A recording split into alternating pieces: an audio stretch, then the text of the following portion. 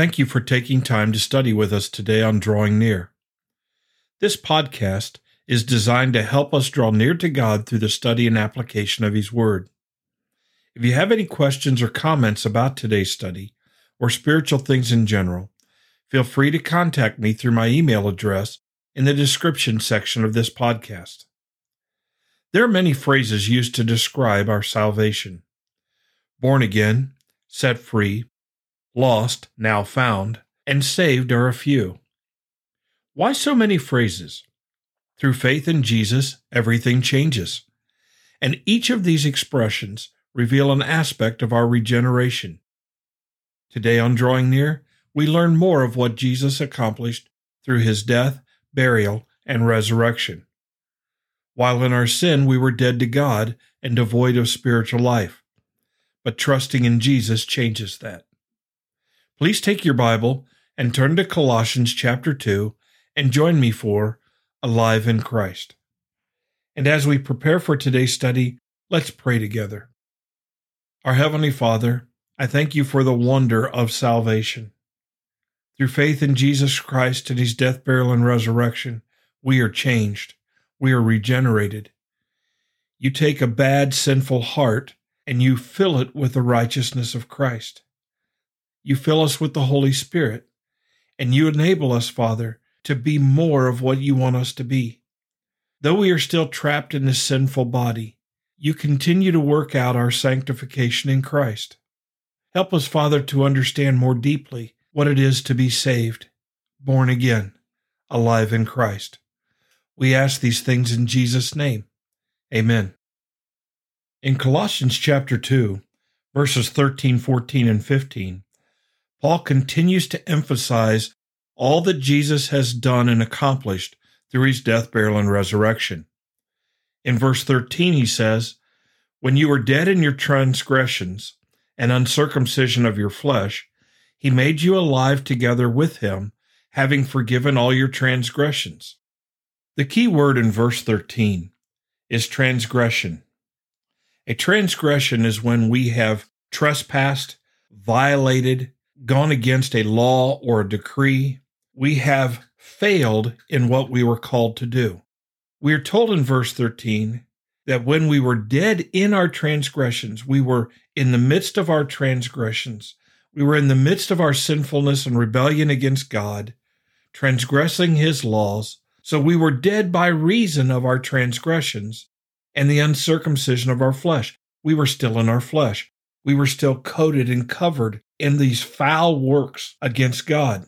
When we were still dead in our transgressions and uncircumcision of our flesh, He made us, He made you alive together with Him, having forgiven us all our transgressions.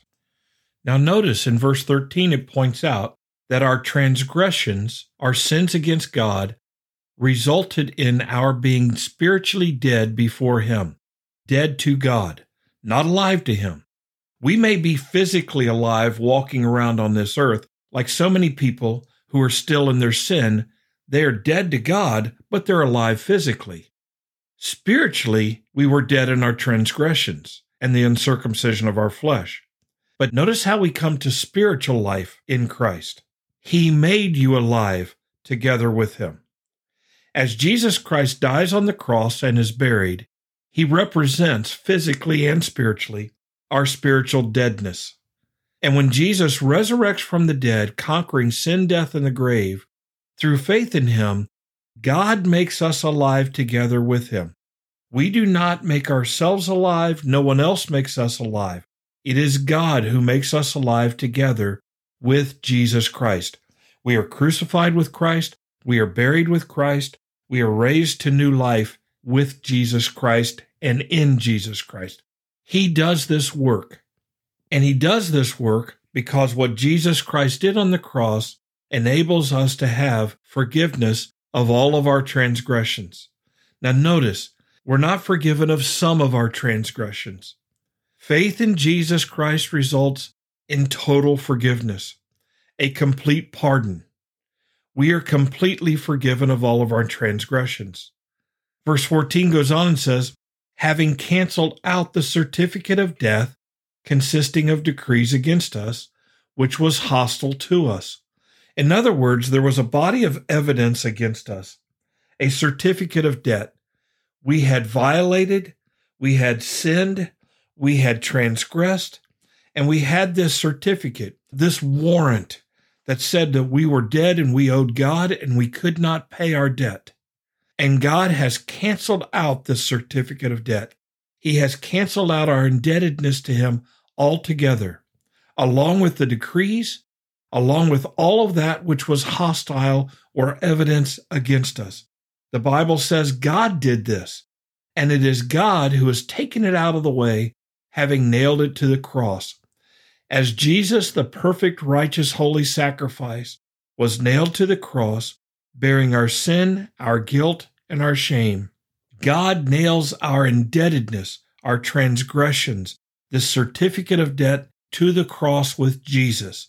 And as Jesus comes down on the cross and is buried and resurrected, all of that is canceled out for those who trust in Christ.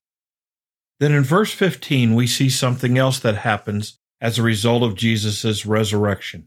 Verse 15 says, "When he had disarmed the rulers and authorities, he made a public display of them, having triumphed over them through him." God disarms the rulers and authorities.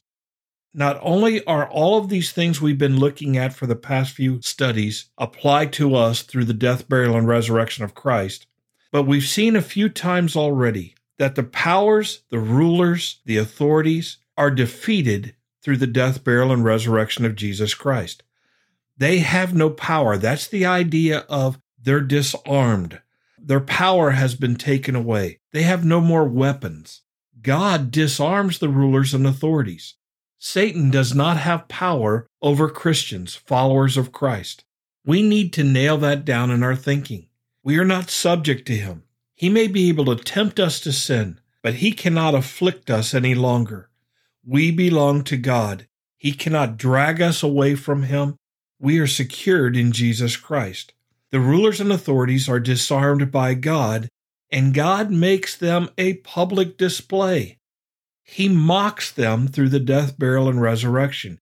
He reveals them for what they really are. They are powerless to accomplish anything that God does not allow them to accomplish. They are exposed because God has triumphed over them through Jesus Christ. This is important for us to understand. The cross and the resurrection of Christ is very important for our salvation, but it is also very important, critical, for God's victory over those who rebelled against him prior to our creation. The fallen angels and Satan are defeated through the death, burial, and resurrection. That's already done. So when Jesus says on the cross, "It is finished," he is saying, I have paid this debt in full, I've done everything the Father wants me to do, and I have brought about complete and total victory for the Father and exposed all of his enemies. We need to understand, sinners who choose to reject Jesus Christ are exposed as well. They think they have life apart from Christ. They think they know better than God. They think they have a wisdom, a worldly wisdom. They deny the existence of God or the need for Christ. They will be exposed by all of the sin and the ravages of sin in their life, and by God's eternal condemnation of their sinfulness and rejection of Jesus. All those who reject Christ, all of those who are enemies of God, will be exposed, disarmed. They will be made a public display because God has triumphed over sin, death, and the grave, and all those who long to steal, kill, and destroy in rebellion against God. Father in heaven, I thank you for the victory that we have in Jesus Christ.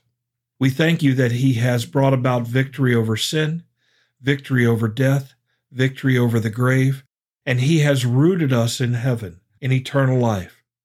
We will spend eternity glorifying you and your Son and your Spirit for the marvelous work of salvation and regeneration, for the righteousness you bring to our lives. We will also rejoice over your great victory over all of your enemies. Father, I pray that we would continue to bear witness to the saving grace of Jesus Christ, so more people will be saved. Father, but above all, we want you to be honored and glorified in all that you do in our lives. May we, Father, point people to you in glorifying you. It's in Jesus' name that we pray. Amen. Thank you for studying with us today. You can subscribe to these podcasts on Apple Podcasts, Google Podcasts, Spotify, TuneIn, or the Facebook page Drawing Near. Drawing Near is a ministry of FBC Tipp City, provided with the hope that we will draw near to God and He will draw near to us.